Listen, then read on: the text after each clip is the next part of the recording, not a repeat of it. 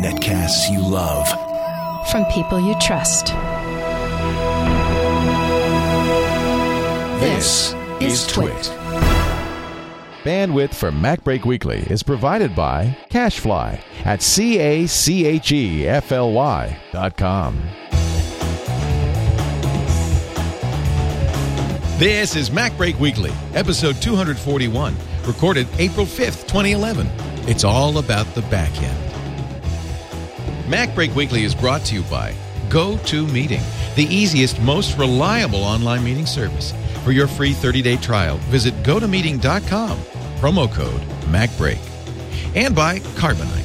Backing up your files on your PC or Mac is safe and easy with Carbonite. For a free trial plus 2 free months with purchase, go to Carbonite.com. Offer code MacBreak. And by Audible.com. To download the free audiobook of your choice, go to audible.com/MacBreak. It's time for MacBreak Weekly, the show that covers the latest from Cupertino, California. In fact, I don't know if it's even safe to say that anymore. Apple's all over the place. Cupertino, where's that? That's where the mothership landed, with bearing the alien Steve Jobs some 40 years ago, and look what's happened ever since. Joining us right now from Tidbits, the great Adam Engst has been covering this Leo story long. Hello, Adam. He's been covering it since the mothership landed. Gotta go to the camera. How long? You celebrated your 20th anniversary, didn't you, for Tidbits? 21st will be coming up in a week or so. Wow. That's amazing. That's amazing. Yep. Gonna be able to drink and drive finally. Yay. That's a long time to do anything. Vote, serve in the armed forces, all sorts of things. Let alone a weekly newsletter. Yeah. The best. But I was saying, it's just amazing. You look back 10 years or so, and Apple would do about as much in a year as they do sometimes in one announcement now. Yeah. It's just nonstop these days. Well, there's a big story about Skype 4 we're going to talk, or Skype 5 we're going to talk about in just a second. But first, let's welcome Andy Ihnatko, who is in his trophy room. I think that's pretty exciting. Not many people realize. Yes, I was known as quite the gridiron Snapdragon great back in the day. Now I just use this office to inspire the youth of my community to dream big, go big, and be big. I think we have actually the University of Colorado to thank for the football. Well, if people didn't believe that, I'd say, well, you can buy a lot of good trophies on eBay and manufacture your own. Yes, I'm speaking at the Conference on World Affairs at the University of Colorado. The athletic department was nice enough to offer me use of a corner of their office and their awesome gigabit Ethernet. So it's gonna work better than the Wi-Fi hotspot that was going to be my fallback position. Thank goodness. I'm guessing, yeah. Thank goodness. We're at altitude, and 3G requires oxygen just as much as anything else does. So that would have been fun. So once again, my grateful thanks to the fine folks here at the athletic department. Yes, indeed. Actually, one of the things we were going to talk about, you started a little bit, Adam, is that it is a little bit, I should warn people, a little bit of a slow week in Apple news this week. I don't know if we're in between announcements. I guess we are. WWDC is in June. Yeah. I mean, and honestly, if they didn't slow down a little bit, I think those of us in the media would just fall apart. I mean, otherwise it's nonstop for a while. Collapse from exhaustion. Yeah, really. Yeah. So the stories we're going to cover today are actually kind of the silly season stories you usually hear in newspapers in August. April is a silly season for Apple fans. Where you'll be hearing all about the water skiing squirrel today on MacBreak Weekly. Yeah, exactly. Actually, it is funny because I'm looking at Macworld magazine desperately trying to find a story, and the top story right now at Macworld.com. Light painting with a MacBook Pro and the cadaver of a executed murderer. So that's something, we all want to do with our Macs. And I think there's going to be an iLife app for that coming up. So yeah, iLife, the cadaver project. Wow. Anyway, so I guess they're having the same issue. Another issue, and actually you cover this this week in Tidbits. This is one of your top stories. Skype. You even asked us when you said we want to Skype you. You said Skype 5 or Skype 2.8, and I said, is 2.8 the latest? I guess it is, Adam. It was 2.8 was out for a long time actually, and then a month ago or so, Skype came out with Skype 5. And it was one of those things where a few of us on the Tibbet staff upgraded, and sort of there were these cries of horror and trying to figure out, how to use the program, and just massive numbers of features that had disappeared. Like, for instance, indication of who was talking in a conference call, which they brought back in Skype 5.1. But even still, the interface to Skype 5 is just nasty. And going from a multiple window interface to a single window interface, and trying to have all sorts of interface elements do double duty. So sidebars, sometimes things in sidebars are lists, sometimes they're buttons. Who knows? It's pretty horrible. It's not the best user interface I've ever seen. I have to say that. Yeah, and it's one of those deep, rich, and fulfilling awful user interfaces, because we're not just talking about one bad idea. We're talking about the idea of you get to the section of the project planning whiteboard of that meeting where they say, and now and we're going to have a button where if people want to start a video call, this is a picture of a camera. Yeah, but there must be a way that we can screw up that button. I know. Let's make sure it kind of almost looks like a camera, but really doesn't. I can't even. I'm trying. Look, I took a bullet for you guys. I took a hit for you guys. I installed it on this computer, and I don't even know what I can't even figure out what I'm looking at. You have to be in a call to actually get the video button to show up. And it only shows up when you mouse over the main pane. So there's a whole lot of contextual controls so that, you can't see them if you're just sitting there looking at it, or you're using a different program. Look at this. Okay, I am in Skype. I go to the window menu. I say, give me the Skype window. And Skype goes away. That's not. I don't understand what's going on. This is very confusing. Let's see the dial pad. Oh, it's floating. Okay, that's nice. In fact, that's one issue, which is if you want to monitor your contacts, they float. Not only do they float over Skype, they float over everything. They live on top of your UI, which is crazy. And it seems like they should go in the sidebar here, but they don't. What goes in the sidebar is just random crap, as far as I can tell. This is very confusing. Well, show them cover. How do you do the cover flow of contacts? There it is. Here it is. Yeah. Oh, yeah. See, this is what you really want. Helpful? This is. And how do you even go through it? I can't. The arrow doesn't. There. Oh, look at that. There we go. It's just. That's just how I want to view my contacts. This is like user interface graffiti. Wait a minute, what does this button do? Oh, that pops up the window you can never get rid of. Holy camole!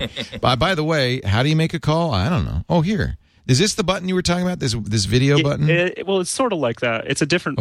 Sorry, John. I'm calling you. I don't want to call him. And that was the button in the upper right there. Yeah. Now. Oh, and then it moves. Oh, criminally. Let's call the Echo 123 lady, the Skype lady. Have they changed her? Please don't change her. She's my only girlfriend. All right. Here, let's try calling her.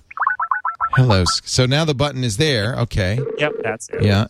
Hello. Welcome to She should Skype have a testing picture. service. I'd like to know what she looks like. Now, what is this button? This is a confusing button. It looks like an alien race somehow has invaded my Skype. Oh, add people, so I can add people to the conversation. Okay. I think they might have been. I think those might be eBay or eWorld refugees. They look like it, don't they? Race somehow. Oh, now I'm talking to myself. Let's see. What do these buttons do? Oh, that's nice. Look at that. Okay. And then that one gives you a chat, which is actually quite useful, but a little hard to find. Oh, okay. Then you have because if you send someone a URL. Lady, what are you doing? Something is wrong with your audio recording settings. After Please check the your microphone call. and microphone settings. Let's see if she talks back. I wish I could see her. Thank you for using the Skype. So she always hangs up on me. They should put a bot under that. They really should. It should be Eliza. They should. Not talking to you. I can tell you that right now. How do you feel when I gray out your camera button, even though your camera is working properly? Yeah, so and that was another thing that happened to you, Andy, this morning. In fact, it's happened to everybody we've used with the new Skype. Happened during Twit with Denise Howell. If you've got any other application that could even conceivably want to use the camera, it's going to complain. Yeah, and it's frustrating because, and I don't even mean this as a joke. You're hobbled as a diagnostician when you try to expect Skype to do things that make sense. Because one of the first things I did was think, okay, well, is the camera being used by another application? Right. Well, no, because the LED is not on. Well, let's just go to other applications, see. Let's launch FaceTime. Yep, that can find the camera. Great, quit that one. Let's use this. Let's go to QuickTime. Yes, that can find the camera. Quit that one. And it wasn't until I decided, well, what the heck, I'm going to quit iMovie, even though it really shouldn't be the cause of the problem. And Skype said, hey, look, you got a camera. Oh, Interesting. dear. Yeah, because iMovie can access the camera, but it isn't accessing it by default. Exactly. If the Mr. Green light is not on, the camera is available to other applications. I should really tell Skype that. Yeah, it's kind of weird. Kind of weird. I'm not angry with you, Skype. I guess I'm just disappointed. Perhaps we put too much responsibility in your hands before you were ready for it. It is. I blame myself. Yes, Skype. it's our fault. So the question then is, how the hell did this happen? We've seen this before. Mac users can be a little finicky. I was joking because I was in the office when we were talking about Adam using the earlier version of 2.8. And I said, I bet he uses WordPerfect 3.5 as well. It was the best, wasn't it? I mean, you think I'm still using Nicest Writer? Come on, not Nicest Writer Classic anyway. I gave up on Classic long ago. So, at least January. Actually, I would if WordPerfect 3.5 still worked, I would use it. It was the only good word processor. It was right now. That's the one that people want right to. now. So it's Mac people are notoriously prickly about these kinds of things. Yeah, well, we did the April Fool's. It was actually the follow-on April Fool's joke of Word 5.1 coming back to the iPad. And in 2003, we'd done the April Fool's joke of Word 5.1 coming to Mac OS 10. And so this was, the continuation of the joke. And man, people still want Word 5.1a pretty badly. Well, I guess we've bitched enough about Skype. I guess, do you think, has Skype ever backed down and changed it? I think they have changed the UI back. I think they have done that. They have admitted in a blog post that they are aware there are concerns about the interface, and they promise that they're working to update them in the near future. That's about all that they have said. Yeah. They're also having this contest to do a new interface for the chat interface. I mean, the chat, if you have a bunch of chats, how you have smileys going back and forth and avatars and stuff. But that's only a very small part of the complaints. I mean, actually, I have no complaints at all about that. I don't do that. The problem is just everything else. Right. Well, it's just, it really is terrible. Now that I've played with it for a little bit, it's just unusable, and it takes over your screen. You can only get it so small. It's not intuitive. I've got cover. On that screen you can't even get it small enough to see the buttons at the bottom. My screen is so constrained because we're showing it on TV that I can't get the bottom part. I know. And even if I zoom it, I can kind of. But yeah, and it's not like the changes that Apple made to iMovie, where they made huge sweeping changes that were so stylistically different from what came before that it threw everybody out in the street and had to relearn iMovie all over again. But at least you could see that they felt as though they had to bite the bullet and make a sweeping change that was necessary to move the product forward. With this, I don't see anything other than some new guy came in, decided that he didn't like the old one, he wanted to make the new one, and didn't really think it through. And it's not really a functional piece of software. Yeah. Despite the fact that I'm making it do something functional right now, but my point still stands. I'm still really mad. And I think we should tell it. Go ahead, Adam. There's other things like, what if you want to have multiple windows open because you're doing multiple chats? People do that. We're not doing it right now, and then there's other things like the video for MacBreak Weekly doesn't do this, but if you're doing a multi-person video chat, it shows you two avatars up top and then others down below in a list, and whoever is speaking shows up in one of the top two spots and kind of moves around. So the avatars are jumping on you all the time. Yeah. Gee, if only Apple would make a way that you could video call other people on a Macintosh. Some people are asking quite rightly, well, why doesn't MacBreak Weekly use FaceTime? Well, you know what? If old man Laporte ever came down to the office every once in a while from a golf course, I'm too busy perfecting my putting to bother with that. Too busy counting his money or hiring people to count his money for. Yes. Well, we built this Skyposaurus, but it's running Windows XP, so we couldn't. We'd have to design a new Skyposaurus with Mac Minis. We actually toyed with the idea of using Mac Minis. Maybe we should have, and maybe we will in the next generation. And then we could have used FaceTime on these. Well, the other problem I have with FaceTime is I guess if you do it portrait mode, it fills the screen. It's just I don't know, and I don't know. I guess we could use. I see no reason why we couldn't use FaceTime. And then Andy could have been coming to us handheld, walking around Boulder. Well, we did do that. We have done that. In fact, Andy at the last iPad announcement, or maybe it was a MacBook announcement, was giving us a video from the demo room. I was doing exactly. I had the suction cup mounted iPhone that I was shooting another iPhone with, thus basically turning us into a Klein warp. That almost killed all reality in time. So, but it was worth it because we got to get some good footage. Well, I guess basically the bottom line is if you're using Skype 2.8, the last good version of Skype, don't upgrade. You don't have to. There's no reason to upgrade. No. And you'll be glad. And maybe Skype will be fixed at some point for Mac users. Let's take a break. When we come back, I do want to talk about, you mentioned the iPhone, Andy, and maybe you guys have some sources that'll let us know how the Verizon iPhone's doing. B, we're starting to see some reports that the Verizon iPhone might actually be better than the iPhone 4 on AT&T. And C, wither iPhone 5. All of that. Ooh.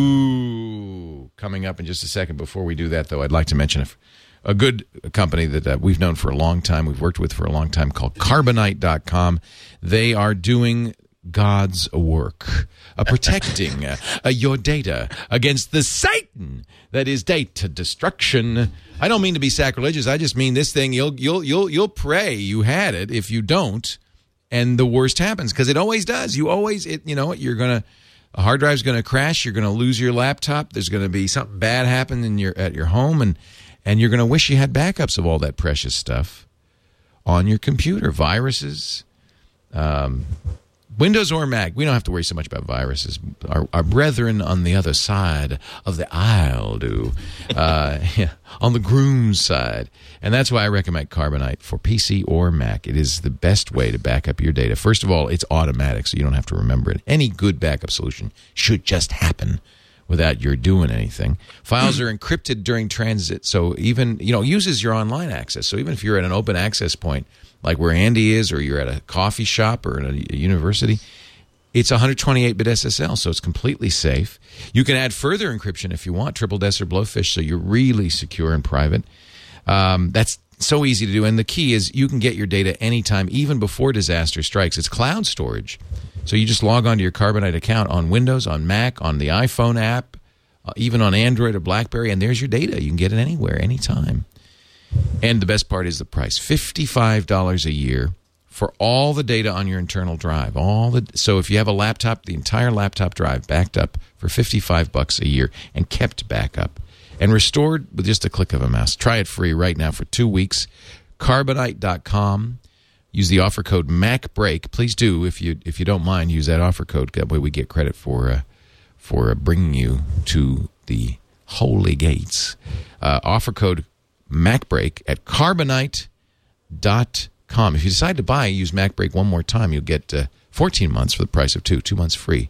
Carbonite.com. You got to back it up to get it back, so do it right with Carbonite. So interesting study, I don't know, it's I guess a survey. There's no way you could really study this, of the iPhone 4, says that fewer calls are dropped on the Verizon version of the iPhone 4 than on the AT&T version. This is notoriously difficult to measure. The carriers know. I think the carriers know, but I don't know how we find out. Well, it always depends not on the only thing that's important is what kind of experience that you personally have. Right. And though it would take 2 or 3 months for us to collect enough information to say that, yes, you are more likely to have faster data speeds on this phone instead of this other phone. Yes, you are more likely to complete your call on this phone instead of the other. But that doesn't matter if you're in a part of the country or that AT&T or Verizon doesn't. Well, that's the problem. About. It's where you are. That makes all the difference. I mean, I've got this week I'm using. In addition to my regular iPhone, I've also got the Verizon's really cool Android phone, the Thunderbolt, the new 4G model.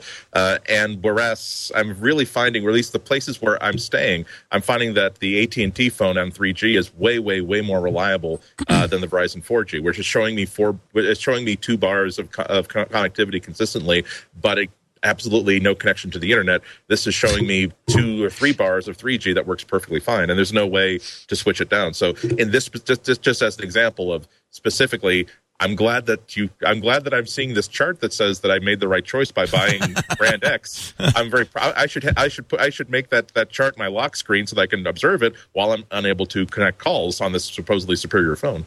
This is a survey from a company called ChangeWave. I'm looking at the Cult of Mac article about it, and they have this graph. It does show that while satisfaction levels are identical between AT&T iPhone users and Verizon iPhone users, twice as many AT&T owners report dropped calls. 4.8% dropped iPhone 4 calls on AT&T versus at 1.8% on Verizon. But so this is what I think is interesting is that despite the the larger number of dropped calls, the satisfaction numbers in the chart really are pretty much identical. There's a percent here and there. And so I think the other question is, how much do people really care about making the calls? I mean, there was something AT&T had this thing where you could get 1,000 free minutes, and people were saying, yeah, but I've got so many rollover minutes anyway. I don't need more minutes. Yeah. Everyone's using Skype. No, that's not true.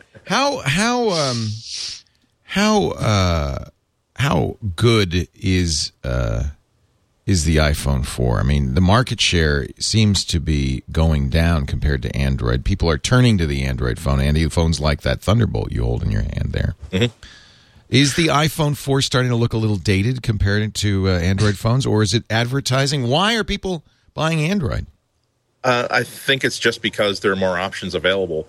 And I don't think that Android has developed to a point where you can actually call it one phone. When you buy an iPhone, there really is just one model that runs all the same software. With Android, every different model has its own little quirks. Every little model has its UI enhancements and downgrades to it. And the fact that I have this Thunderbolt with this really cool, much larger screen that works great in some applications, but in other applications it's not optimized at all. I don't think it's any mystery that you can say that with all these manufacturers making all these different phones, that no matter what kind of specific kind of Android phone you want, you can find exactly the one you want at the price you want for the carrier you want. But I think that really we're talking about one iPhone versus, let's say, 8 or 9 different Android phones. Reminds me a lot of the early days of the Mac, where there was one Mac, one manufacturer, and dozens of PC manufacturers running Windows. Well, the thing that's interesting in this case, though, is you look at the App Store, and the App Store, Apple's App Store, is going gangbusters. Billions of apps purchased and downloaded, and huge sales for at least a small number of developers, things like that. Whereas you look over on the Android side, and the Android marketplace, it's there. You can get apps there, but there's not nearly as many apps. I don't know about that. There's hundreds of thousands. I mean, how many apps do you need? There's hundreds of thousands. But the point is that if Android is so much more of the market, you would expect it to have a larger application. Well, it's catching up. It's behind. And a larger one from a business side. Apple started in 2007 to collect developers. Android really started to take off a couple of years ago. Now, here's a couple of data points. Well, but take a look at the curves between the two, though. As soon as Apple released such a comprehensive set of development tools and such an easy way to get to customers, that within 2 or 3 months there were, I think, more significant apps for iOS than there are available for Android today. I just don't think that Google has successfully inspired and motivated developers to go to Android first. It's going to happen, but I think that that's a real limitation of Google for some now. I mean, 150,000 apps isn't enough. I'm saying 150,000 terrible apps and 12 really good ones is enough. But I have to say, almost all the time, there are very few situations. Instagram is the only one that leaps to mind where a company doesn't. There's Evernote for both sides. There's, almost every app you've got on both platforms. Those are really good points. When you have an app, when you have a service or an application that's being supported by a huge company with a much larger strategy, like Amazon will always make a really good Kindle app for every Android device. And every Cloud Play right now is Android only. However, then you check out, for instance, Dropbox. The difference between the version they built for iOS and the version they built for Android is like night and day. And then when you go into something like I've got a really cool dashboard speedometer app that I use, A-Smart HUD, which I still love. Yeah, I love that too. I keep looking for something that's similar on Android. Right. And if I can find one with all the features, it's really done in sort of an IBM PC XT CGA screen like interface where it's clearly being designed by some guy who knows how to draw a circle in MS Paint, but they don't know how to make something look really, really good or really function very, very well. So I'm not saying that there aren't great apps for Android. I'm just saying that they're thinner on the ground, and you can't really count on finding exactly the sort of app that you want. Well, you do raise one issue, which is it's very difficult to find apps for Android. Yeah, and that's why that's why Amazon is really helping out Google here. I do. There's my review of the Thunderbolt is sort of taking off to be something bigger than just a review of the phone. It's actually, I really do think that Android has materially changed as an option now that Amazon is offering both a solution to the problem of getting media on the device in a very, very attractive and easy way, and they've also solved the App Store problem, which now this phone is so much more palatable to so many more people. It's an interesting development, I think. So a couple of data points here that are kind of interesting. Major League Baseball reports that even though there may be more Android handsets, they actually didn't talk about their sales numbers, but I presume that they're implying here that they sell more copies of MLB At Bat 2011 on Android than iPhone. They say that the in-app purchases are significantly higher on the iPhone side. And that's true from the Mac from day one, is that Apple owners and iPhone owners, I think too, spend more money. So there's one reason developers may not want to look at raw numbers of handsets. Now, according to the IDC, I love this. Forget it. It's a Windows smartphone, baby. It's almost hard to. It is hard to say that without laughing. IDC said that actually the next big thing next year, Windows Phone 7. Sorry. It is. It's hard not to laugh at that. I know. Oh, well. Okay. Nope. We're trying to keep a straight face. I can't understand where they're coming from on that one. I think it's adorable that some people like to write things and post them on the internet. The best we can figure out is their calculations were, since Nokia sells so many phones and is apparently embracing Windows Phone 7, they took the number of smartphone sales from Nokia and they just slid them over to the Windows Phone 7 column for next year and said, there, it's done. They're going to win. Yeah. It's primitive, but effective. To be fair, if there's one competitor if there's one new upstart, I do think that Windows smartphone, the new Windows operating system, has a lot of potential. I liked it a lot. I'm really interested in seeing what happens next year when they refine it a little bit, because not everybody is really into a mode of using their phone where they're going to acquire 100 apps and spend all their time, word processing on their phone. As a doohickey based add-on system, I think it's a really nice operating system. It's not here yet, but I don't think I'm glad that I'll be out of contract on this by the time I'm convinced to buy a new Windows Mobile Smartphone 7, Windows 7 smartphone. But Andy, I am watching you slowly move over a little bit more comfortable with Android as you use that.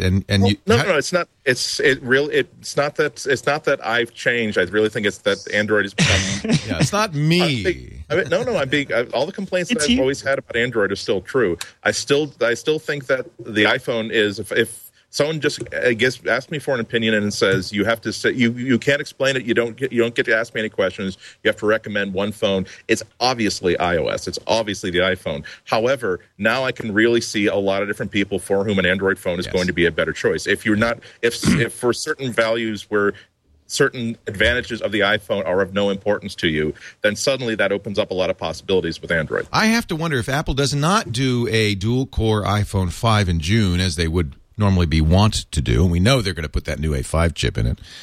If they're not going to start to look like they're lagging a little bit behind, as more and more, that phone you have there, Andy, is single processor, but the Droid Bionic will be out in a month. That's dual processor. There's a number of other dual processor phones, including the Atrix for AT&T. That's going to, I think, rapidly become the standard for phones. Are they going to feel behind? The question is, what does the dual processor do for you? Exactly. I mean, it never hurts to have more processing power, but you got to use it for something useful before you start to say, "Oh, wow, we've got to have a dual proc to be able to compete." Gaming. Yeah, I mean, that's my point. The people are that the developers are more attracted to iOS as a money making venture than they are to Android, and you do see great games make their way to Android, but they tend to come to iOS first. So the dual core processors it's like having a really great car with a really great engine in it that you use to drive to the market and back in. It's just like, it's nice to have that extra badge on the side of your car, but you got to have a way to use it. And right now, Android doesn't have a whole lot of ways that you can really, really squeeze those horses out of the CPU. And the chat room saying, and I think they're absolutely right, battery life is going to be a real big question mark with a dual processor phone. I don't know if they're going to be able to make. Well, the battery life on the iPad is close, but it's I think it's a little lower. Don't you? I haven't noticed, honestly.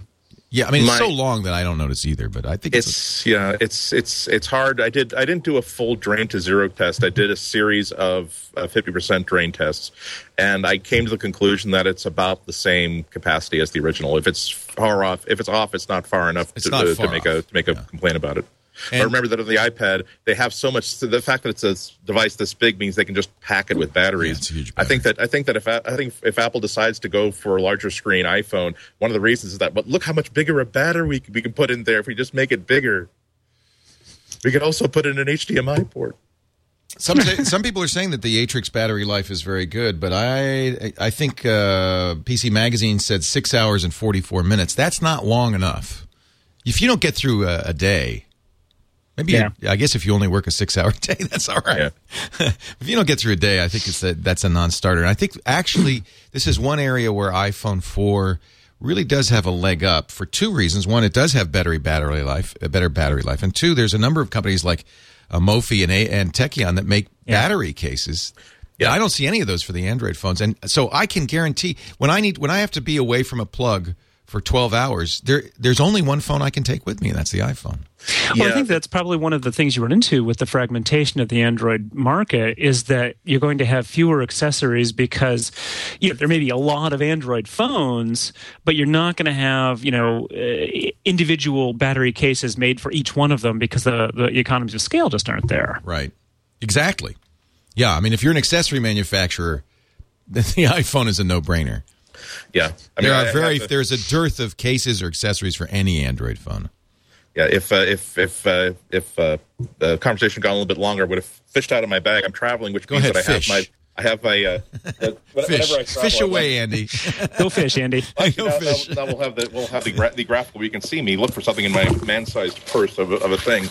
But I just absolutely I don't travel without this thing here, which is the new Trent huge rechargeable USB battery pack that means I will not be stuck at an airport as long as anything has a USB port. I have one like that from Everready. Now that'll charge your phones. Will it charge your laptop?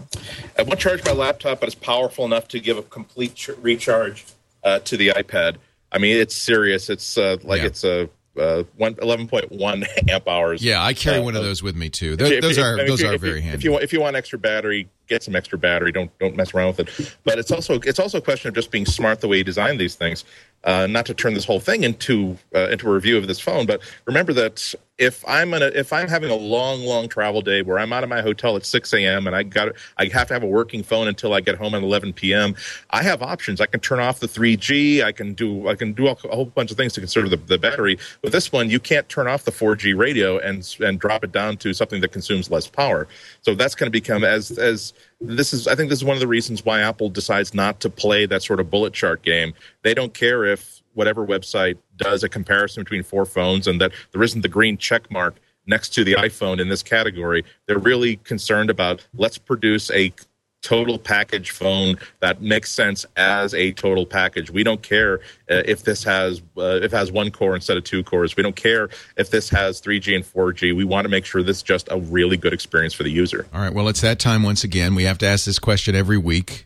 And we've got two people who should know. They're on the inside. They have the insight. They are the seers, the peerless prognosticators of iPhone shipping dates. Will we see an iPhone 5 in June, Adam Engst?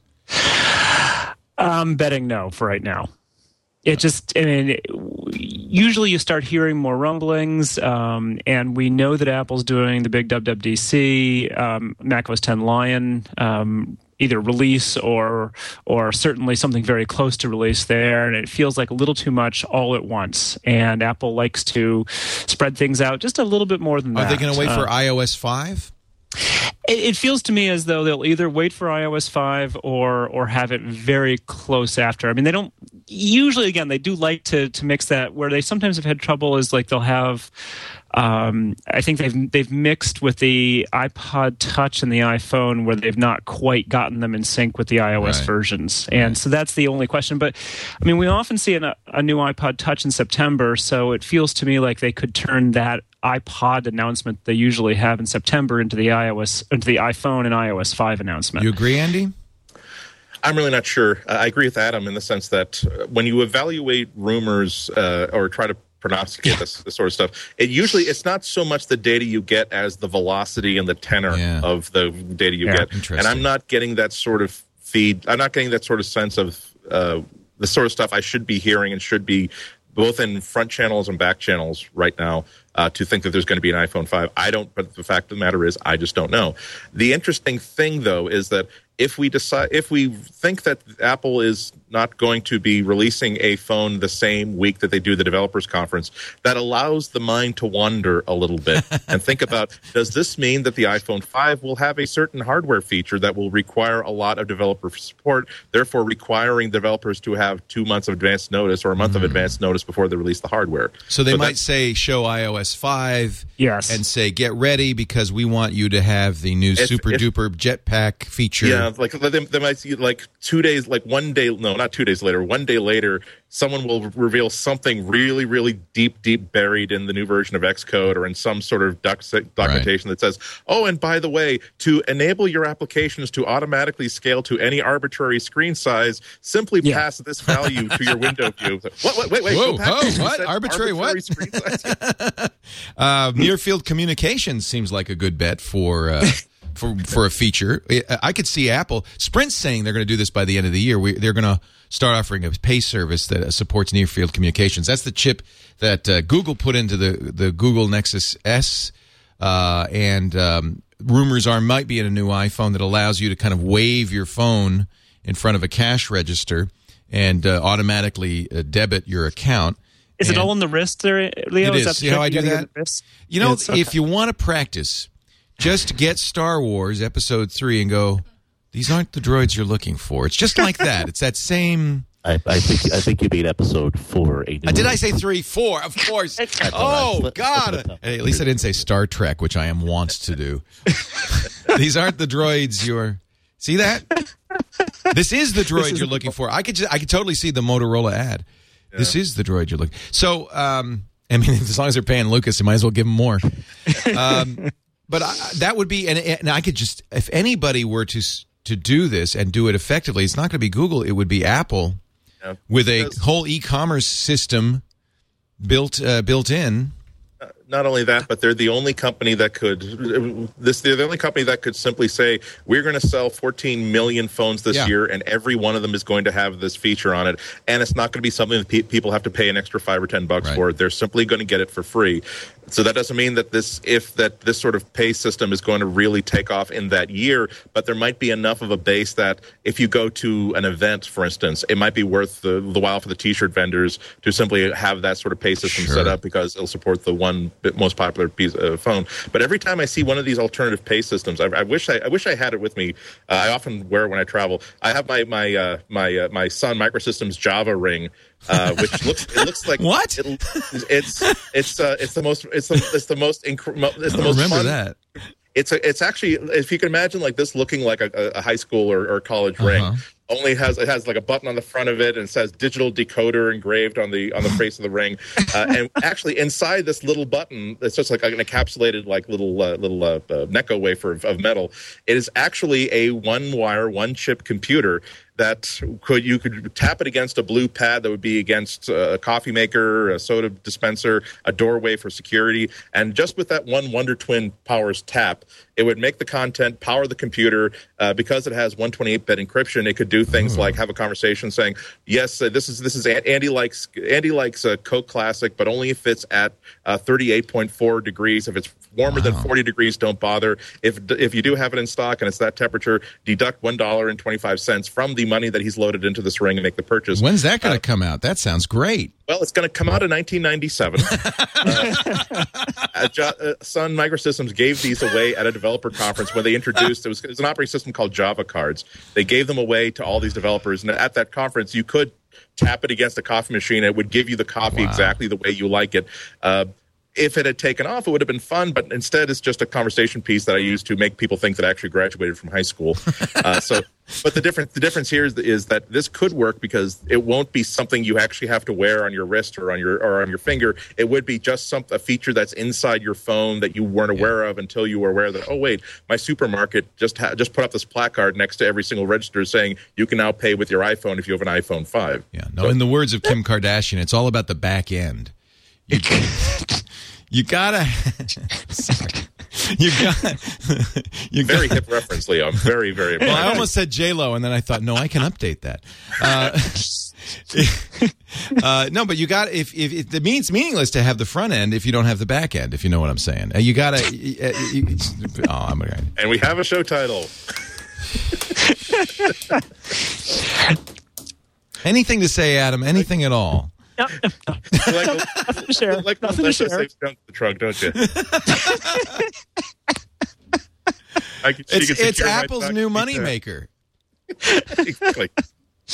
I'm on all seriousness. I think that is a feature that we will absolutely see by the fall. Do you think, Adam? Do you agree with Adam, Andy, that September, instead of an iPod announcement, we get iPhone 4 or 5? Well, here's the thing though with iPods. I mean, the iPod announcements. You don't need to announce iPods anymore. Nobody's buying iPods.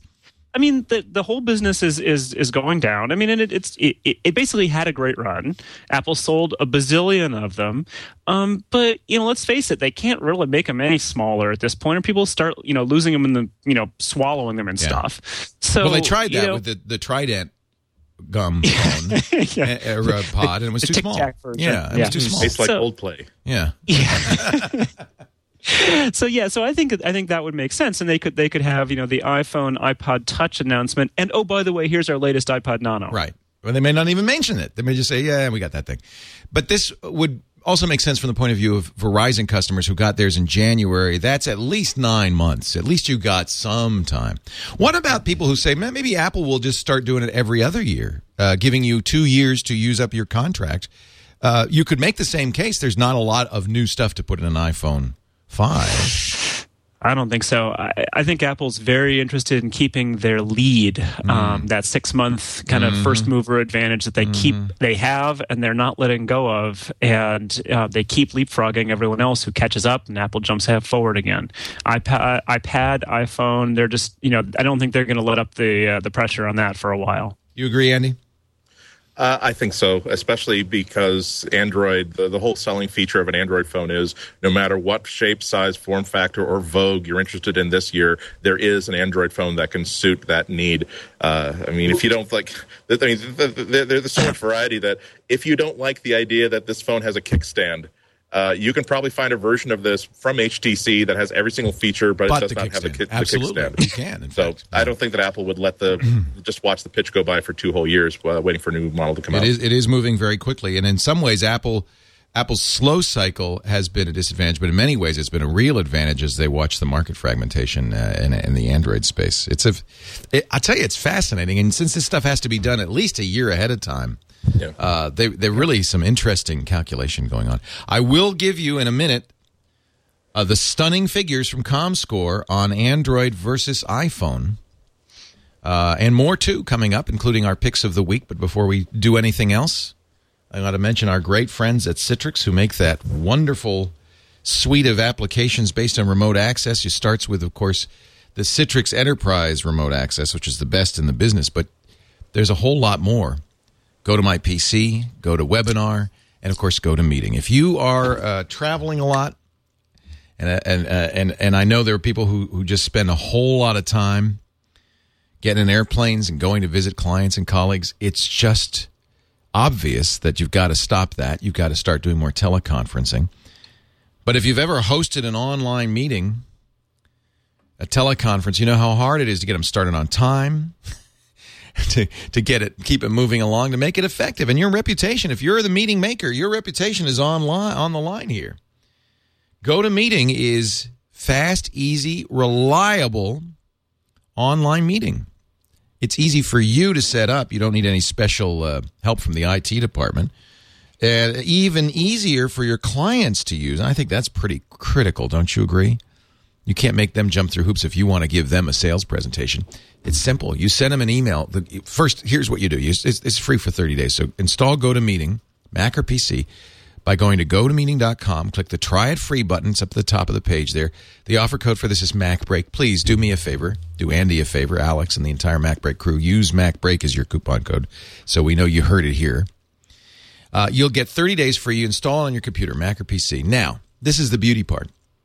Next time you want to hold a meeting, if you're on a Windows PC, Outlook is integrated. I'm not sure on a Mac. I guess you have to go to the website, but you click a button, and it creates an email for you with all the meeting information, including a conference bridge. That comes with it for free, a phone conference bridge.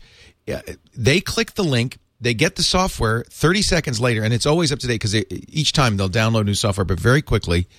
All they have to do is click the link in the email and say allow, and boom, they're seeing your desktop. They're seeing the conference bridge number. They can press a button and use their own speakers and microphone on their laptop or iPad. There's a great iPad app for this. It is just easy, simple, and reliable. And it impresses people with your efficiency. They say, wow, this worked really well. In fact, that's one of the cool things about GoToMeeting. It kind of sells itself. Just try it once and you'll see why people use this. Reduce your meeting expenses. Reduce the overhead in preparing meeting materials. Free conferencing built in. And very affordable, $49 a month. That's a lot less than even one trip across town to hold a presentation.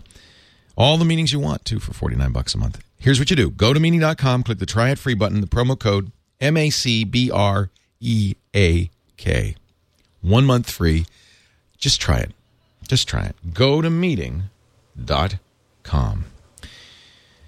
MacBreak Weekly on the air. Alex Lindsay's on assignment in Paris. God, what kind of assignment? I think croissants and espresso. I believe he's on a croissant assignment. Lucky dog. Is he actually working, Eileen, or is he's just flitting around enjoying baguettes and brie? April in Paris. He's son of kicking commie butt. That's what he's doing. That's what he's up to. He's making sure that never again. Godspeed, Alex Lindsay. Those Axis powers will never again threaten our nation's shores. And to think there'll never be a monument to Alex Lindsay. They'll just simply disappear and the government won't be able to acknowledge. That's right. That's right. The Lindsay there are a bunch of school identity. kids in Omaha, Nebraska who are alive today because that missile never got launched.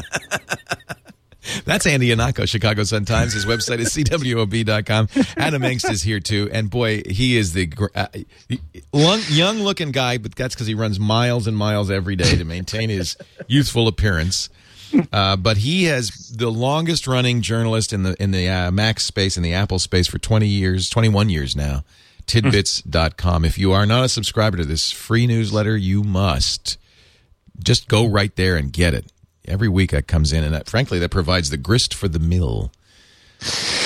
Turning the wheel. Yeah, I don't know how you do it. Really. But when did you make that your full-time job?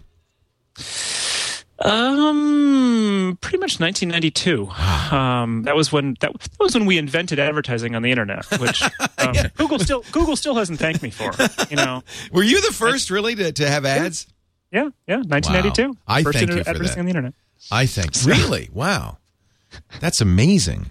I thank you for that, Adam. Yeah, and truthfully, long in many ways, this show wouldn't exist. A lot of the new media that goes on wouldn't exist if you hadn't proven the concept that you could, in fact, not be mainstream, big shot newspaper, and you could make a living covering stuff that people care obsessively about. I found it fascinating when blogging became a big deal. I was like, but I've been doing how that. is this different? I've been doing that for years. Been doing that for 10 years. And we should give credit to your wife, Tanya, too, who gets a lot of credit actually, for that. Tidbits was her idea to begin with, so she gets all the credit. Yeah. It's funny. Why do we have you on the show, then? You had her last time. Oh, okay. We do tag team. We love you both. So ComScore says ComScore is, I think, a fairly reliable source of information. They're not exactly IDC. They sound reliable anyway. One of those names. ComScore. I'm not sure how they know this. Let me put it this way. I trust ComScore's ratings of websites. I think that they're very accurate in measuring website traffic. I don't know how they measure mobile handset sales. That's the only question mark. But they say, somehow they know this, that Android is just dominating. 7-point gain in market share. Market share in the past 3 months in the U.S. RIM's market share is collapsing. BlackBerry dropped 5 points in the last quarter. iPhone share increased slightly unless you include iPod Touches, which I think in some ways you ought to, because a Touch is really the phone without the phone. In any event, according to ComScore, Android is just clobbering everyone with 1/3 of the market share.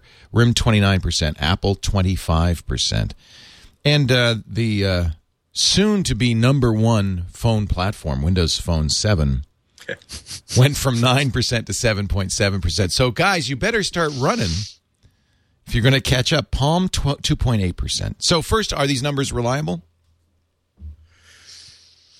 I don't know. I've been... No, by all means, Adam. Adam, what do you think? I don't know. I mean, or does it matter? I mean, 25% is actually a pretty decent market share for a single phone. Yeah. I think the problems with this data is how it's going to be interpreted by so many other people. I've been reading a couple pieces, actually a series of pieces that have been posted on BusinessInsider.com that are using that as a way to justify every single opinion about how, well, Apple's day is over. They had an amusing little run, but eventually the power of an open platform and not controlling your users or your developers proves the day, without really coming up with any information to support the idea that Apple's day is done. Again, I do think that it's a reflection of the volume of handsets that are actually out there, not on the one platform's dominance. And coincidentally, yeah, I mean, if you think, and this was always the case with Mac versus Windows, if you kind of rephrase the statement to say, iPhone, 1/4 of all smartphones in the United States are iPhones, that sounds a little better, doesn't it? Yeah. Also, when you look at Google Analytics saying that iOS is still the absolutely dominant in terms of mobile devices using the web, there's so many more iOS devices that are being tracked using websites than any Android device. So I don't think it's a defensive statement to say that, oh, well, that other data must be wrong, but just it's an illustration that if you want to decide that one company is absolutely dominating the market, you can really freely choose the metric that you want to select as the most important one. Is it the number of devices that are in the field being used? Is it the number of devices being sold? And then you can start splitting hairs to say, well, this is an Android phone, but it's still running 1.6. Right. Does that really count against the total of numbers? Well, that's a good point too, actually. Yeah. Well, here's the other thing which I find interesting is that Apple is pretty clear about their numbers. That, every 6 months or so, there's some event, and Steve Jobs gets up there and said, we've sold 20 million of these, we've sold 30 million of these, we're now up to 270 billion, whatever. It's just the numbers always keep coming. And I should really appreciate that because, I mean, you could accuse them potentially of lying. They have the numbers and only they know the numbers. There's never been any evidence of that. The only question to be is it sell-through or is it into the channel? Yeah, this is a little twist here. But then you look at things like the Kindle. How many Kindles have been sold? No idea. Don't know.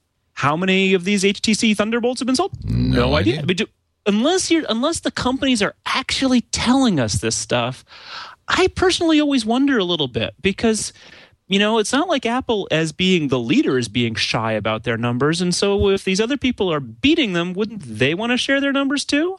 Well, that's true. Although it is, of course, dozens of companies with, several dozens of handsets. So that's why I'm kind of which might not mean. Yeah, I'm curious where how ComScore even calculates this. They do say that the Verizon iPhone was the number one phone in February. Yeah, that's not surprising. Yeah, I mean that's when it came out in late January, so I guess that's not a surprise. What they do is they sample. So this came from a sample of 30,000 U.S. mobile subscribers. It's like ratings. It's like surveys. It's samples. It's and there's a statistical model for this. So I'd say they're probably close. But I guess the question is, does it matter to Apple? Who it should matter to, though, is developers. And this is the point you're making, Andy, that Henry Blodgett and others who are, waving the flag for Android here are saying, well, this is going to persuade developers to write for Android as opposed to writing for Apple. You don't see a groundswell of developers moving to the Android platform? Not really. You have to be it's developers, successful developers for a mobile platform seem to fall into two different categories. Either the well-funded professionals that are part of an existing development team. We're talking about Electronic Arts. We're talking about the team that does the Kindle app, that sort of stuff. Or the people who just simply like the phone that they're using and are fairly passionate about it. They do program for a living, and they had a great idea, and they actually executed it. The developers that I've been talking to, and this is by no means a complete sample, I can't find many examples of people who are so excited about the Android Android platform that they're willing to go beyond the idea of, I have this cute little idea for an app, I wrote it in a couple of days and I released it. We're not seeing the sort of people who are writing apps like Feedler for iOS, which is a very sophisticated and very mature RSS reader app for Google Reader. The fact that a Google phone doesn't yet have a really great Google Reader app, as far as I can tell, is kind of telling. I can name at least 4 for iOS. I've seen one that was very good. I saw a second one that was okay, and the rest are more like, oh, so you learned how to open up a web page that's been formatted with a superimposed CSS style sheet. Good. What happens on day 2 of your Android developer course? Well, don't be too dismissive. Fred Wilson, who is a very well-known and persuasive and I think really smart venture capitalist, his blog AVC, he says that after seeing these numbers and putting up these ComScore numbers, he says that he believes the mobile OS market will play out very similarly to Windows and Macintosh, with Android in the role of Windows. And this is the important quote: if you want to be in front of the largest number of users as a developer, you need to be on Android. Is that not true? I think there's a different. The obviously analogy is easy to make, but it's a different situation because Apple with the Macintosh never had vast percentages of the market to start with. And so Android is coming in late in this case, rather than being in a situation where Windows was basically coming in after DOS, which had the majority of the market when the Macintosh was new. Well, so I think it's a different. Yeah. I will grant you that also, in terms of when you're talking about EA, they're going to develop for both because it's big. A quarter of this of the market share is plenty for them to make lots of money on a game on iOS, and they still want to have that Android marketplace, and they can afford the developers to do both. Mm-hmm. And I think you're right about independent developers, Andy, that they go where their heart is. Yeah. And I have to tell you, if I were a developer, heart or not, I have to look at the fact that developing for the iPhone is developing for a single platform that I know exactly what the capabilities are. I disagree with you in terms of development tools. There are free development tools for Android. A lot of people know Java. Maybe it's not quite as elegant as Xcode, but it's there. You don't have to pay the $99 developer fee. I think that developing for Android is as easy as developing for the iPhone. But I think that people are often going to say, well, but I know I'm going to get 25% market share.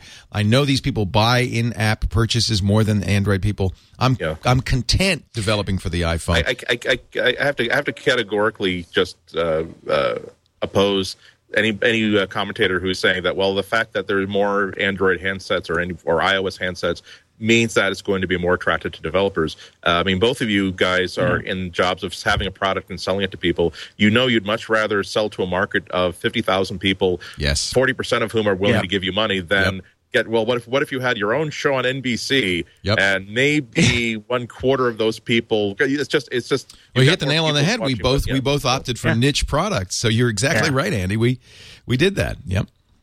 Yeah. No, I think it's absolutely true. And as I was going to say too is that you just because you are put in front of a large audience means nothing. Right. It really does. Girl, I've lived it. Now, on the flip side of that is Apple's draconian approval process, which I think no developer likes, and the fact that they take 30% of revenues. So there are negatives on the Apple platform, but I would say on the balance sheet, there's going to be plenty of independents who say, "Oh no, I'm always going to develop for iOS." Like you, Andy, I talk to them every day.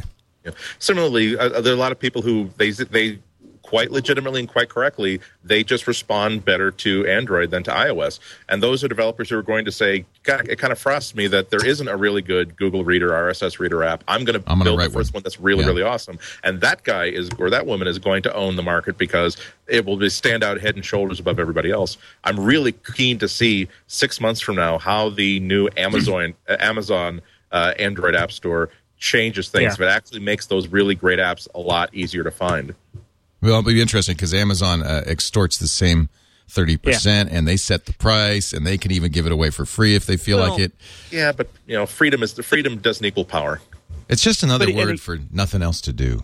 Exactly. And again, if I hear a number, from another person is like, if your books are on Amazon, having your book on Amazon is again basically meaningless. Yes, you should do it. Here's a guy who knows, by the way. No, I've had books that have done well on Amazon. I've had books that have done nothing in Amazon. Right. And the simple fact is that being in a very large store guarantees you nothing. It's a possibility, might work out, might not work out. But the fact is that just having that vast audience is not a predictor of anything. You're still responsible for selling your own product. Yeah. Right. True. I asked last week, should Apple take a victory lap? And I still think Apple should take the victory. Huh? Steve Jobs just rips off his shirt. Yeah. It's over. He's won. The World Cup is his. Yeah. And guess what? Apple, I think, did in fact take a victory lap this week with their new iPad ad. Let's just take a little look at this. Oh, let me get the sound up so you can hear it, because the audio is nicely done. Peter Coyote, by the way, reading this. This is what we believe. Technology alone is not enough. Faster, thinner, lighter, those are all good things. But when technology gets out of the way, everything becomes more delightful, even magical. That's when you leap forward. That's when you end up with something like this. They don't even need to say what this is. I think they should just have a 5-second or 10-second radio spot that simply says, "Your mother is dying of a terminal disease. Do you want your doctor to be using an iPad or an Android tablet?" Yeah, that would do it. The Apple logo. That would do it. I mean, this is clearly a victory lap. Magical, revolutionary. We changed the world. Steve Wozniak said something that this week that I have been saying since I saw the first iPad a year ago, January, which is that this was the computer Apple was founded to build, the computer for the rest of us. And I think that's the victory lap. You just saw the victory lap. Yeah.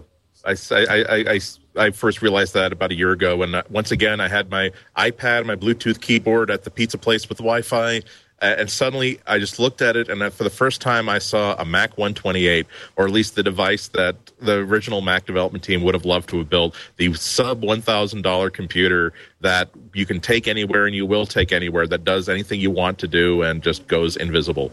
Yep. The Banana Junior. Yes, the Banana Junior. You've just made a proposal for a great iPad stand that I definitely would buy. Those a little Opus, little Opus. Feet. Oh yeah, the arms. Oh. I do like that. Let's take a break. Yeah, what can you say? What can you say? Tablets, says Woz, are for normal people. Normals. The normals like it. And it's not like Woz doesn't know what normal isn't anyway. Well, that's a question, but that's a question for another day. And that's the word of a man who rides a Segway everywhere and pays for money from a gummed pad of $2 bills. Yeah. By the way, I was so pleased. We interviewed Ray Kurzweil on Wednesday of last week. By the way, if you didn't hear that interview, great interview on triangulation. It's twit.tv/TRI. And I pulled down his book. Could you get that for me? The Singularity is Near. I think it's that or Fantastic Voyage. It's on the right at the top there on the right, the black. Give me both of them. And I found something in here that just kind of blew my mind. I guess I'd put this on the shelf a while ago. And thank you, Eileen. Look what I found. This is so cool. $2 bills still, together, autographed by Woz. Yep. Isn't that awesome? I feel like now I should do the victory lap here.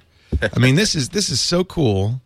They're autographed to somebody named Henry. I don't know who that is, but Henry, I got it. No, that's my son. So isn't that nice? So I got to frame these. These are those $2 bills it was, hands out. He still does that. We did that on the cruise. He had a sheaf of them. And I also somewhere have his metal card. He has a new metal card that you can still cut filet mignon with. Yep. We're gonna take a break. Adam Engst is here. Andy Anatko. We're talking about Macintosh, iOS. The Sony president, was he the president of Sony who said that? They ordered our phone. The CEO. They ordered our phone for the iPhone 5. Camera, rather. Yeah. You think so? I don't know. Who knows? Okay. Yeah. It doesn't sound like he knew from the quote. I mean, it's like we think they use some chips or something. Yeah. It's the weirdest thing. The last person that I trust with the news as a source for a rumor is a CEO. Yeah. Because either they're smart enough to know that they can't talk about this yet, or they honestly don't know what's going on underneath them, but they're CEO, so they feel as though they can talk about things that they heard on a whiteboard, they saw on a whiteboard that someone said that they're thinking about doing at some point in the future, that possibly, if things work out, we'll be running up the flagpole and see if the duck salutes. He was talking to Walt Mossberg, and he was talking about the earthquake in Sendai. It's Howard Stringer, and he said that their camera image sensor facility in Sendai was affected by the tsunami. He said something to the effect of, "Our best sensor technology is English is built on one of the tsunami." I have to tell you what the accent is because I know people will go, "What the hell are you saying?" "Our best sensor technology is built on one of the tsunami-affected factories. Those go to Apple for their iPhones or iPads. Isn't that something? They buy our best sensors from us." That's it. That's the quote. That's it. Who knows? Who knows? I have that English accent in my head because I've been listening to, what a wonderful novel sci-fi novel by Peter F. Hamilton called The Dreaming Void. Both Steve Gibson and Brian Brushwood told me I should listen to this on Audible. And the reader has such a posh English accent now. You know how does that ever happen to you, Andy? You'll be listening to a book and you start talking like the guy who read Dangerously Funny, the Smothers Brothers book. He kind of talked like this. And for a while I was talking like this. Yeah, it's part of the fun of Audible is that they always have a wide range of voice actors. With the Smothers Brothers book, I have to admit that I almost bailed after the first 10 minutes because it took me a while to get used to that voice because it wasn't really supposed to be comedic. It was just, it's like, oh dear, never have a former writer talk about him. Oh dear. Was that the writer? That wasn't David Bianculli. Actually, David Bianculli sounds pretty good. He's the regular guest host on Fresh Air. Yeah, and so, he has a good. I'm David Bianculli. This is Johnny Heller narrated Dangerously Funny. This is his voice, just so you know what we're talking about. Before. In addition, they never failed to find steady work in nightclubs. Yeah, he sounds a little bit like Droopy Dog. But you know what, he did like Harry Belafonte's voice. Yep. It was kind of fun. But let me play you. I got to play The Dreaming Void because this guy, I love his accent. And it's funny how you get people actually start following Audible readers and will get all the books that they read, not the books that they want to hear. So this is John Lee. Voice groupies. I have to say, I'm going to voice groupie at John Lee from now on. Any books that he does, I'm listening to him because before them. Centurion Station's growth and age could be measured loosely in the same way as any humble terrestrial tree. He's such a good reader. Developed in rings that had been added to over the centuries. By the way, excellent book. But I'm going to let Andy Anatko. Cry havoc and let slip the dogs of war. I'm going to let him pick a book. Have a double firm latte, half decaf, and make it a venti. Do you ever do that? You ever go into a Starbucks and talk like that? No, because I don't know how to order coffee. You did that quite well, actually. You're learning. So, what are you reading these days on Audible? I'm reading now. This was an interesting pick for me because I was really interested in the subject matter of Bobby Fischer. Yes, really interesting. I was a chess player at that time. The tagline on his life is that he was a genius at chess but knew practically nothing about anything else. He basically turned his entire formative years into learning nothing but chess, which meant that he learned nothing about other people. Yeah, very common, by the way, I must say. Yeah, I mean, I really think that the first 18 years of your life, the whole point is to build an operating system for interacting with other people, because that's what the solution for every other problem is going to be about. About figuring out how the humans work and basically finding that connection between you and those other people. And because he never did that, I have two different books. They're two different, really, really cool books about Bobby Fischer that came out over the past 3 or 4 months. And I'm going to give listeners an option here that if you are interested in an exciting story about all of the behind-the-scenes intrigues between governments and personalities and old-fashioned chess hegemony that went into the legendary match between Fischer and Spassky, more Spassky and Bobby Fischer, which happened in 1972 when the Cold War was at its most elegant and its most frustrating and its most violent, where it seems as though both of these countries decided to take out all of their post-moon landing frustrations and various organ waving things, and make this that either the USSR is going to be the greatest country in the world, or the US is going to be the greatest country in the world. There's a really wonderful book about that match called Bobby Fischer Goes to War: How the Soviets Lost the Most Extraordinary Chess Match. Oh, interesting. It's by David Edmonds and John Edenau. Read by Sam Sotsovis, I don't know his name, and it really focuses on that. I actually bought both of these books. I liked Bobby Fischer Goes to War because the other book is called Endgame: Bobby Fischer's Remarkable Rise and Fall from America's Brightest Prodigy to the Edge of Madness, by Frank Brady. This is more recent, and it of course it talks about that match, but it is a full biography of Fischer by a man who's been writing biographies of Fischer since the 60s. Oh, interesting. More novel. So it tells the entire story. Now, the reason why I offer both of these books is if you want that story about the match and the excitement and the intrigue and the personalities, go for that one. Now, if you are okay with a book that will leave you feeling very, very sad. Oh, no. But feel as though you have learned something fundamental about how you would like to raise your kids, especially if your kids seem as though they're being very, very smart. Don't do this! Because Bobby Fischer's had a very, very... his own endgame. He did not end well. Yeah. Yeah, he seemed to have some serious problems going on, and absolute inability to relate to anybody or anything. You know, Andy, I was a chess player at the time during this whole thing, and very serious tournament chess player, and followed this very closely. And it's not unusual for the greatest chess masters to woo-woo, get a little woo-woo. I don't know if it's because they think so hard, or I think your thesis is probably accurate, that in order to become a great chess master, they have to give up everything else in their lives. And, I mean, it's a larger lesson. It will leave you sad. I think that after 2 or 3 days, when the color comes back to your face, you'll sort of realize that there's a lesson here, that it's not enough to be that passionate and that focused and that knowing that much about a certain subject, that you will get much, much farther if you simply understand the person at the other side of that chessboard in all areas of life. Yeah. I'm with you. I cannot wait to read both these books. So Endgame, Bobby Fischer's Remarkable Rise and Fall, is the one that'll depress you. If you're interested in the politics of this, which were fascinating. I mean, Spassky's side claimed that the Americans were using secret weapons. Fischer said, no, Spassky's spying on me. I mean, it was an amazing story. Bobby Fischer Goes to War. The Fischer-Spassky matches in the early 70s were spectacular events. And the whole world was watching. Unless you were alive then, you probably don't remember this. But this was a big, big story. It was fascinating. Yeah. I understand this. It's been optioned for a movie that's currently shooting, and it's going to be available, released in 2013. And I can believe, after finishing this book, I can believe it. It really turns into an exciting... It's one of those great books where you had really no interest in this level of play or this event or this sort of thing, but by the time you're midway through it, you've already figured out in your mind who you're rooting for, who you want to be thwarted.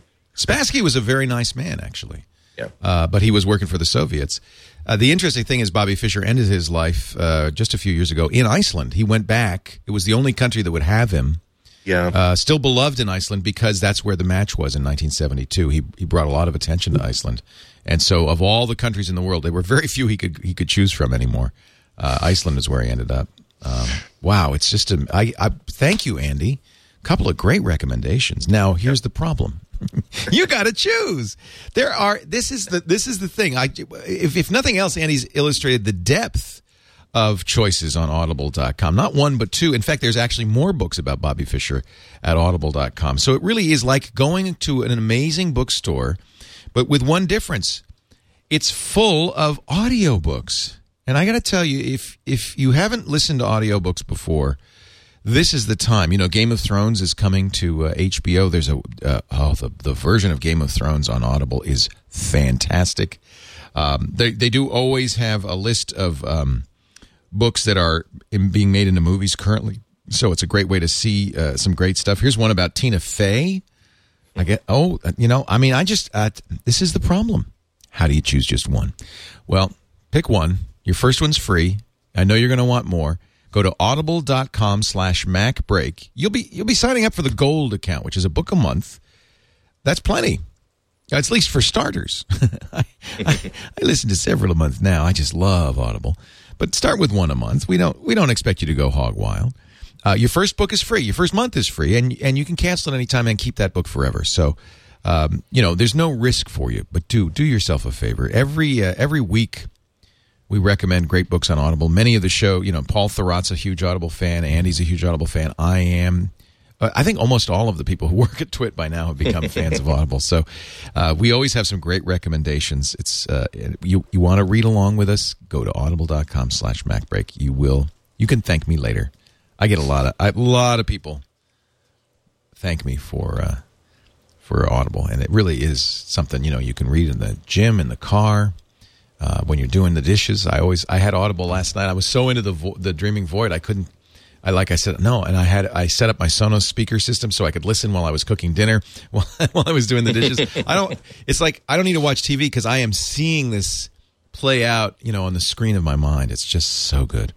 Audible.com/MacBreak. We thank them for their support of all of our Twitch shows. And now, let's start with our guest. The guest of honor, Adam Engst. I bet it's hard for you to choose just one thing to recommend.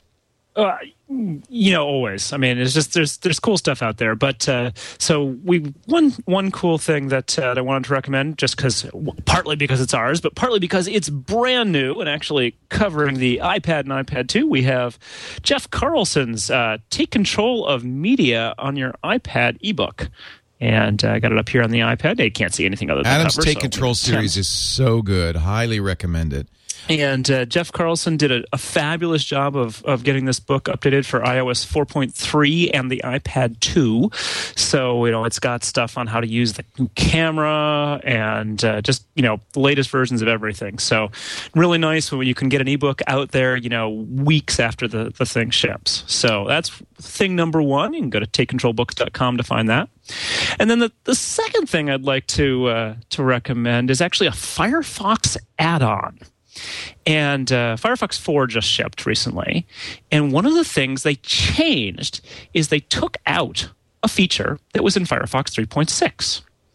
And it was something called Google's Browse by Name feature. So if you typed in the location bar, say you typed the two words White House, because you want to go and learn about what's going on in the White House right now. Google's Browse by Name feature would actually basically do a search on that and say, well, if anyone's searching on White House, they really mean www.whitehouse.gov. Right. And it'll take you there directly. It's not quite like I'm Feeling Lucky, which Google also has. And it's not doing just the domain addition. So if you type Apple, it's going to take you to apple.com, but it's not doing that because it's just adding .com. So it's smarter than just adding the domain. Is this it by Ehsan Afghari? That is indeed it. And it works with Firefox 4. Yes. And there's a way of doing this manual. You don't need the add-on, but it's certainly easier to recommend the add-on than, going in and about config and messing with the key world URL with a specific URL and everything like that. So, but as I say, it brings that back to Firefox 4. So if you were using Firefox and liked Browse by Name and liked Firefox and used Browse by Name, and then you switched to Firefox 4 and don't have it, well, I have to tell you, it threw me for a loop. So I was very happy to find that I could add the feature back. It's funny, I mentioned this just the other week. When we visited Google's lobby some time ago, they have a screen in one of the buildings that shows all the Google searches as they're going by. And one of the top searches was for Yahoo. And I thought that's weird. And the Google guy said, well, actually, what we find is most people don't type in URLs anymore. They'll type in the name of the site, Yahoo, click search, then they'll get the list of Google results, and then they'll click Yahoo. So this simplifies that, takes one step out of it. You type Yahoo, you go to Yahoo. Yeah, no, you don't have to see the Google search results, much quicker. And actually, it turns out there's a way of adding this to Chrome as well. That's something that actually is the main reason why I wasn't using Chrome, was that I didn't have that feature. And it's actually, honestly, the main reason why I don't use Safari. That Safari type in the address bar, and it kind of tells you, ooh, that's not a domain. Right. Now it's not a domain. Do a search. Yeah. So how do I do it in Chrome? Because that's something I would like to do. Chrome is a little trickier. You have to. I have to go back and look. I found an article on the web that explains it. Look. And I'm actually okay. I'll write something in Tidbits. Actually, maybe later today because Good. I need to read it up for someone too. TIDBITS.com. If you subscribe now, you'll get it later in the day. Thank you, Adam. That's great. Andy Ihnatko, your pick of the week. My pick of the week is something that I'm sure a lot of our listeners are already familiar with, but it's something that I shied away from for years and years and years. It is a hard shell form-fitting case for your MacBook. And I recently got a brand new MacBook Pro, and this is the first time that I decided that I definitely want to put a case around it. And this is obviously not a bag. We're talking about something that is really, really tightly engineered plastic shells that clip onto the front screen part and to the bottom part that essentially make this silver aluminum thing look like it's been dipped in Hello Kitty's bathwater. So you can get them all kinds of colors. You can get them in pink, red, blue, red, purple, depending on where you get them from. The one that I got is from Incase. If you go to goincase.com, you can get them for your 13-inch, your 15-inch, and in a range of colors. Now, I shied away from them at first, chiefly because I didn't like the idea of taking something beautiful like this and putting this bunch of sort of like shaky, sort of flimsy plastic shells that might kind of fall off. But that's been fixed very, very nicely over the past 3 or 4 years when these things have been made from various manufacturers. They clip on, and boy, they fit so closely that it looks like they're factory-made material. It wasn't until I started meeting lots of other people who happen to have them on their MacBooks that I was very, very impressed with how tightly these things hold on. The other part of it, two other components, is that they will keep after I do carry my MacBooks everywhere, and they are my daily driver machine.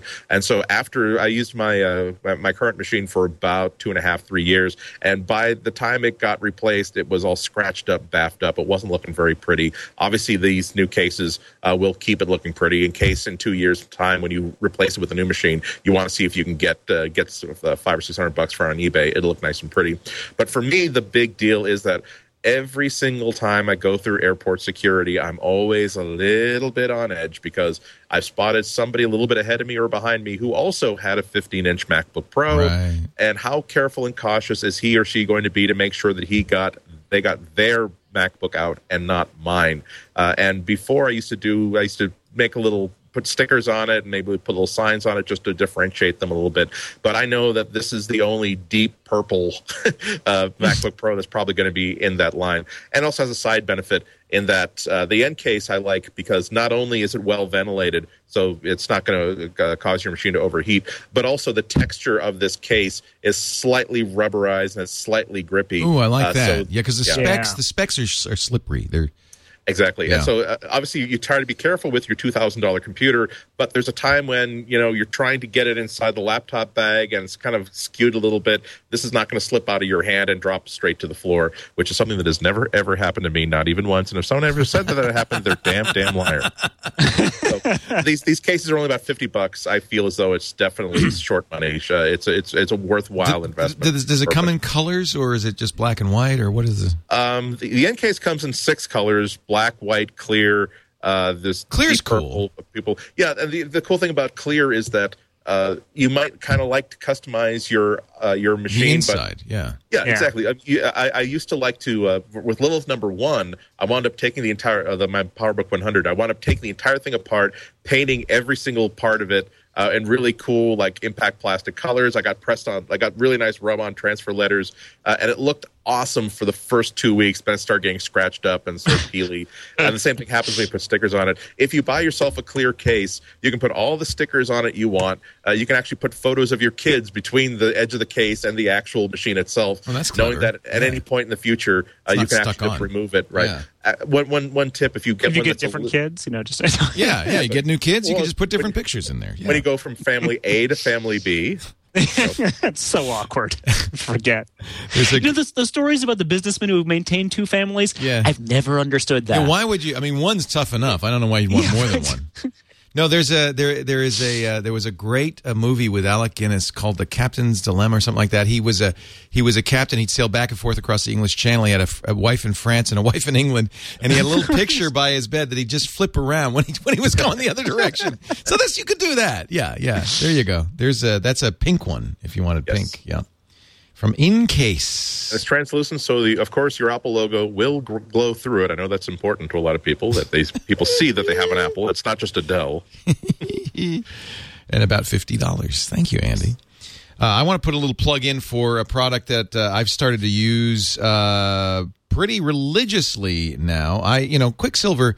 Actually, Quicksilver might be back. I noticed that it went open source. Alcor went to Google, wrote the Google search bar, which isn't really Quicksilver, kind of abandoned the project. Others have taken it on, and there's a new Quicksilver website. I'm not holding my breath. I was looking for a replacement. Nothing quite like Quicksilver, but I did find something that is now getting really close. It's called Alfred. You got to like the little bowler hat that you get in the menu bar with Alfred. It's a launcher. Now, the nice thing about Alfred is the basic Alfred is free. You press Command Space and you get the launch bar, and you can launch Skype or whatever by typing the first few letters. It'll let you do other things too with the first few letters, especially if you spend a little money on the Power Pack. Now, I decided when I saw this, I said, I'm going to give them as much money as they want. I bought the full $30 Power Pack, but it starts at £12. It's a British company. The Power Pack adds the ability to navigate file systems, which is very cool. By starting your Alfred search with a / you can actually go through your file system. You can move documents very easily to folders from your desktop that way. You can have searches built into it. In fact, there are a couple of websites now that have you just click a button and it adds a search to Alfred. There's a little mini player for iTunes in there. Clipboard history is another feature that really put me over the top. The ability to save all your clipboard stuff and get right back to it anytime you want is just fantastic. Your address book is actually in there. Recent documents. You can theme it. You can send an email by just typing email and a name, and it'll pop it up. And this was actually important to me, maybe not for everybody, but the ability to type terminal commands by just simply starting with a single key press. In my case, I use the greater than symbol, and I can add a to-do list to my to-do.txt and so forth just with a simple terminal command. Or I can do who is built into the terminal. I like the ability to do terminal commands directly. So he's got an API coming along, third-party app integration. The developer really seems to be putting his heart and soul into this, and I'm glad because I think we needed a really good launcher to replace Quicksilver, and this is my vote. There are other ones. Launch Bar, people love Launch Bar. It's very powerful. This one's free to get started, and I think that I have to a little tip of the hat to the author for making this free. And then the Power Pack, if you need those additional features. He also blogs and talks a lot about what he's up to on his blog. Alfred, A-L-F-R-E-D, after Alfred the Butler and Batman, I would guess. Have either of you used that, or do you, I bet you? I know, Andy. We talked to you before. You said I don't use anything like that. What? Nothing. Only because I already use Spotlight for just type a few letters and launch the app. My problem is that if those utilities work incredibly great, you can get really, really fast with them. But the second you move on to a machine that does not have that installed, you are hosed because you don't have those high performance enhancements. Also, you just don't want to get used to something better in case you can't use it. It's that, and plus it's the time that I'd have to spend adapting the way that I use my Mac so that I instinctively go to that launch bar. There's just, I have to be honest with myself and say that at the end of the day, goodness, you saved almost 33 minutes by using this launch bar. Yeah, but I probably isn't going to waste that time anyway. So that's one of the neat things that Alfred does for you. It actually will tell you how much you've used Alfred and how much time you've saved, and that's kind of fun, but of course completely useless. But a nice little feature. That's the reason why I often will buy shareware that I don't really need. I just want to give this person money. Oh yeah, these guys are. It's a husband and wife team. I'm going to try to find his name because he's just really great. I follow them both on Twitter, and they have I got an email because I sent him the largest amount of money I could because I just want to support him, and I got an email thanking me and saying, we appreciate your support and so forth, which I like. There's a real personal feel to it. What do you use, Adam? You use Quicksilver or LaunchBar? I'm a big LaunchBar fan. Yeah. I've been using LaunchBar since it was the only one available of this type, and just all the others, I've tried them at different times. There's nothing wrong with them, but they've never quite clicked for me. Yep. That there's something about you get used to it, and what I find interesting is I'm a really big fan of being able to type at my computer. And that's why I was talking about the Browse by Name feature in Firefox, because I think about, but I don't want to do a search from LaunchBar, for instance. I somehow always go to Firefox and we'll hit Command L and then type into the address bar. But I'm just typing stuff. That's how I think. I think in words, and I think in characters. And so for me, all of these kinds of things are really a big advantage, rather than having to kind of look visually for something. I'm not a graphics guy. I'm not a visual thinker. Yeah, I'm the same way. I don't want to take my hand off the keyboard. I want to just kind of type, and even mousing around in the file system is a pain in the butt. So that's why this solves that issue with all GUIs have of having to drill through folders. No one wants to do that. So you type what you want, and I think Alfred's gotten pretty darn good. I used LaunchBar for a long time. I love Dan, of course. He's a great guy. Quicksilver, love that amazing power tool that people like Merlin Mann have shown me. How amazing it is. But Alfred is an up-and-comer. Andrew Pepperell, his wife Vero, well done. AlfredApp.com, and it is in the App Store. Probably the best way to buy. Oh, actually not. You got the problem with the App Store. Because they don't allow in-app purchases. If you want to buy the Power Pack, it still works, but you have to download it from the Alfred site so that you could put the Power Pack in, because Apple doesn't currently allow in-app purchases. So if you want to just try the free one, no problem. Try it from the App Store, and then if you want to get the Power Pack, you'll have to go to the website to update it. I want to thank Adam Engst for joining us. Always a pleasure to have you, Adam. Always fun to be here. Tidbits.com. What day of the week? Tuesday? I usually release the email issue on Monday nights, so people mostly see it on Tuesday.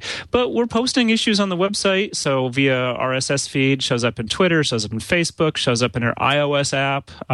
So you can get tidbits throughout the week as we put stuff up. Oh, you're poking at the April Fool's issue. Yep, we had to make sure to put that little jester's hat up there at the top for something about for those, this seems odd. It says, "Thank you for doing that. Thank you for doing that." I spent a lot of time trying on April Fool's Day trying to sort through the stories to figure out if they're real or not. I thought that was really clever that you did that. And I presume you did that April 2nd, so people were fooled. Yes. On April 1st, you can't tell. But because the thing is we have the full archive of every article that has ever been published in Tidbits. Right. And so April Fool's issues and articles show up there going back all the way. Drives me crazy. So, we have to make sure people know that this article was fake. Although, we've actually have a non-trivial number of April Fool's articles that have come true. So you make them sufficiently speculative. Exactly. And the best April Fool's joke could be true. Yeah. Almost. You want it. Could I? Please. Oh, almost. Microsoft Word 5.1 coming back to the iPad? Yes! I'm still saying, though, Word Perfect 3.5. Now that's the best. Thank you, Adam. Great to talk to you. Tidbits.com. Andy Ihnatko is the man at the celestial waste of bandwidth, CWOB.com. That's his website. Do a dub in front of that for best results. He also writes for the Chicago Sun-Times. And I hope you'll give us a report on the World Affairs Council next week. It's going to be a lot of fun. I mean, Adam, I'm basically Logie and out of breath after sitting here and speaking at this altitude for 2 hours. I don't know why. It's like Adam felt as though, gee, I'm not putting myself in enough pain like where I live in Ithaca. I think that I should try to sort of. I'll first start doing it in Boulder. Then I'll find like an active lava flow I can run in, and then I'll just fill the pockets of my pants with sharp, spiky objects. Well, or ferrets. So what's happening is April 12th, I'm speaking at the Mackentech user group in Denver, and so they invited me out, and then the next week is actually my son Tristan's school spring break. So he and Tanya are coming out, and then we're spending the whole rest of the week.